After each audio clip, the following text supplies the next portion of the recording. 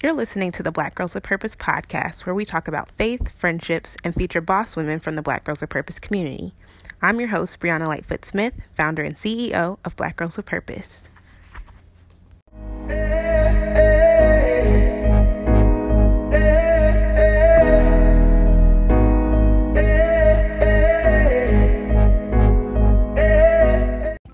Hey, Purpose Peeps. So, like I said, today we're talking about godly community, and I felt like I should share part of my journey and what God's been telling me over the past few weeks. It started last month. I was realizing that I wasn't really walking in the fullness of my calling, and it was for a few reasons, but it was three things I noticed particularly. So I found myself having a conversation with God, and I was just telling him, show me what my strengths are, show me what my weaknesses are. And he showed me a few things. He showed me that even when it comes to Black Girls with Purpose, marketing is not one of my strengths. My husband and I have a web design business called Brands by Bree, or web and logo design business called Brands by Bree. And I realized that I have a limitation on the capabilities of certain things. So I don't do coding or anything, and that sometimes allows there to be breaks in particular parts of the website, or it limits their functionality. And then I also realized that I'm not really good at speaking up for myself with business dealings. So obviously with Black Girls with Purpose, we have the opportunity week after week to talk to you all. On today's episode, we're talking about the importance of godly community. And I love every bit of that part of our community. I'm a communicator at heart. I love connecting with people, hearing their stories. But like I said, on the business side of things, when it comes to crunching the numbers or really saying, okay, I need to establish this as something that is of value, and what does that pricing look like, and how can I package this in a way that allows us to continue to do the work that we need to do with the Black Girls with Purpose community. I realized, you know what, Bree, you don't really know those things. And so after praying and asking God, okay, you show me what my areas of weakness are, I said, what do you want me to do with this information? And he told me two very clear things. He said, acknowledge where you fall short. And he said to ask for assistance. And that is difficult for me as well, because both of those things require humility. And humility is another thing that God's been working on me with in the past couple months. I call it a growth opportunity. So I can be honest and say that I did not take action immediately when he said acknowledge where you fall short and ask for assistance, because not only did it require humility, it required vulnerability for me to say, hey, I don't know everything. But when I got over myself long enough to ask for help, I felt like God started sending me people who make up for my weaknesses. He sent someone who does social media. He sent someone who knows the ins and outs of acquiring sponsorships. He even sent some people who code website backends. And so the whole emphasis of everything he taught me really boiled down to three main Bible verses. The first one is Proverbs 3:5. It says, trust in the Lord with all your heart and do not lean on your own understanding. The next one is Proverbs 15:22. It says, plans fail for lack of counsel, but with many advisors they succeed. And then the last verse he gave me was Proverbs 9:9, which says, give advice to a wise person and he will become even wiser. Teach a righteous person and he will learn more. That last verse was especially relevant to me because I've been praying about teachability. I told God that no matter where he takes me in life, I always want to be learning. And in order to learn, I have to acknowledge that I do not know everything. So what does this even have to do with community? It has all of the things to do with community, because, again, it ties into tapping into the strengths of the people that God has placed you with and around intentionally. There's no way for you to know who God has waiting in the wings for you to do the exact thing he's called you to do unless you open yourself up to that. And that means trusting him to supply all your needs and opening yourself up to having that community, even though it's scary.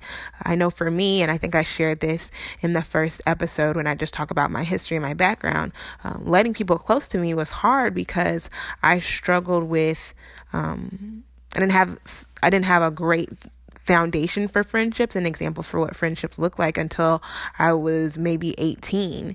And as such, it was like, okay, well, what does it look like to tell someone that they hurt your feelings? Or what does it look like to tell someone that you have a particular need? Or it was always like, how are they going to use this against me? And that is so silly. God did not create us to be in community, or he didn't create us to be in isolation. He created us to be in community. And being self-reliant is something that I believe comes naturally to all of us. It takes work to seek out other people. It takes work to say, hey, I need something that you have, and you may have something that I need. I talked to one of my former coworkers a few weeks ago, right before I sent out this similar message to our email list. And she said, what if instead of fear, I chose faith? And I think that fear is a big part of why we don't seek out community. Again, we think, oh, I'm going to be hurt. This person's going to take advantage of me. And I really feel like we have to pray to be free from those things. We have to pray and say, God, I have to trust and believe that if you brought this person into my life, then they are for me. And that's why it's so important to pray constantly and ask for discernment and say, God, who do you want to be in my community? Who do you want to be, as Michael Todd talked about in a sermon series, in my inner circle? Because your inner circle is not for everybody. I just really wanted to just get on here quickly and just encourage y'all to seek that community out. Like, since I have had godly friendships, I feel like it has increased my capacity. It's also made it so that I have a higher quality of life, and the things that I produce are higher quality. When I have my newsletter sent out to people and get feedback from them, they're better. When I'm working on a workshop and I send maybe a lesson plan template to somebody and say, hey, what do you think? It only gets better. And that's what I find myself seeing a lot. And I feel like my parents helped teach me this. Some years ago, I did a website and I thought it was thebomb.com, and they gave me all of the things that I needed to fix. And I took offense to it because I thought, well, what? Like, I did this website. I'm only, 18 years old, and how many other 18-year-olds do you know who are building a website? But my dad told me, he said, Bree, what do I have to gain by telling you how you can improve? And I think that that's the way that we have to start viewing community, is saying, okay, yes, it's uncomfortable for this person to tell me all the ways that I could be growing, but they're telling me for my benefit. Like, if they tell me, hey, this is the way that you can change, and I don't change anything, it's going to hurt me more than it's going to hurt them. So not opening myself up to that change is silly. So yeah, that's really it, y'all. It's just a short little blurb, or audio version of a blurb that I wanted to just use to encourage you all to pursue community. Really pray on who it is that you're supposed to let in, who it is that God has placed around you to help you be all that God has called you to be. And ask him, who are your advisors? Who are going to be the ones that help you to succeed? I want you to spend some time really thinking about that, and then reach out to them this week. Share the areas where you need help. Share how you may be struggling. And I promise you, God's going to bless your obedience, and he's going to also bless your vulnerability. We were not designed to do life alone. We are designed to do life as a part of a community. And I hope that even if you don't have someone in your particular city, that you'll reach out to our Black Girls with Purpose community and say, hey, I listened to the Black Girls with Purpose podcast this week. Is anybody in Cincinnati? Is anybody in New Orleans? Is anybody in Dallas? Does anybody want to meet weekly? I have a business accountability partner who I love dearly. She keeps me accountable to so many things. Anytime I'm working on even this podcast, she's the one who told me about the Anchor app and and helped me to be able to get things in order.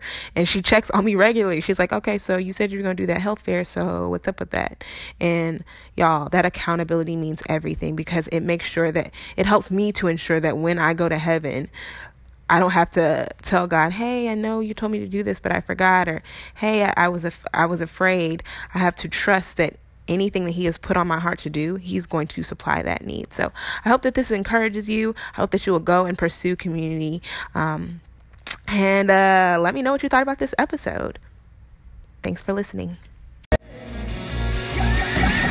Purpose over pleasure. I ain't got no time for your shenanigans. I'm trying to make it into heaven. I ain't got no time to be playing with fame. You can mess me with all that. What? Mess me with all that. Mix me with all that. Mess me with all that. Mess me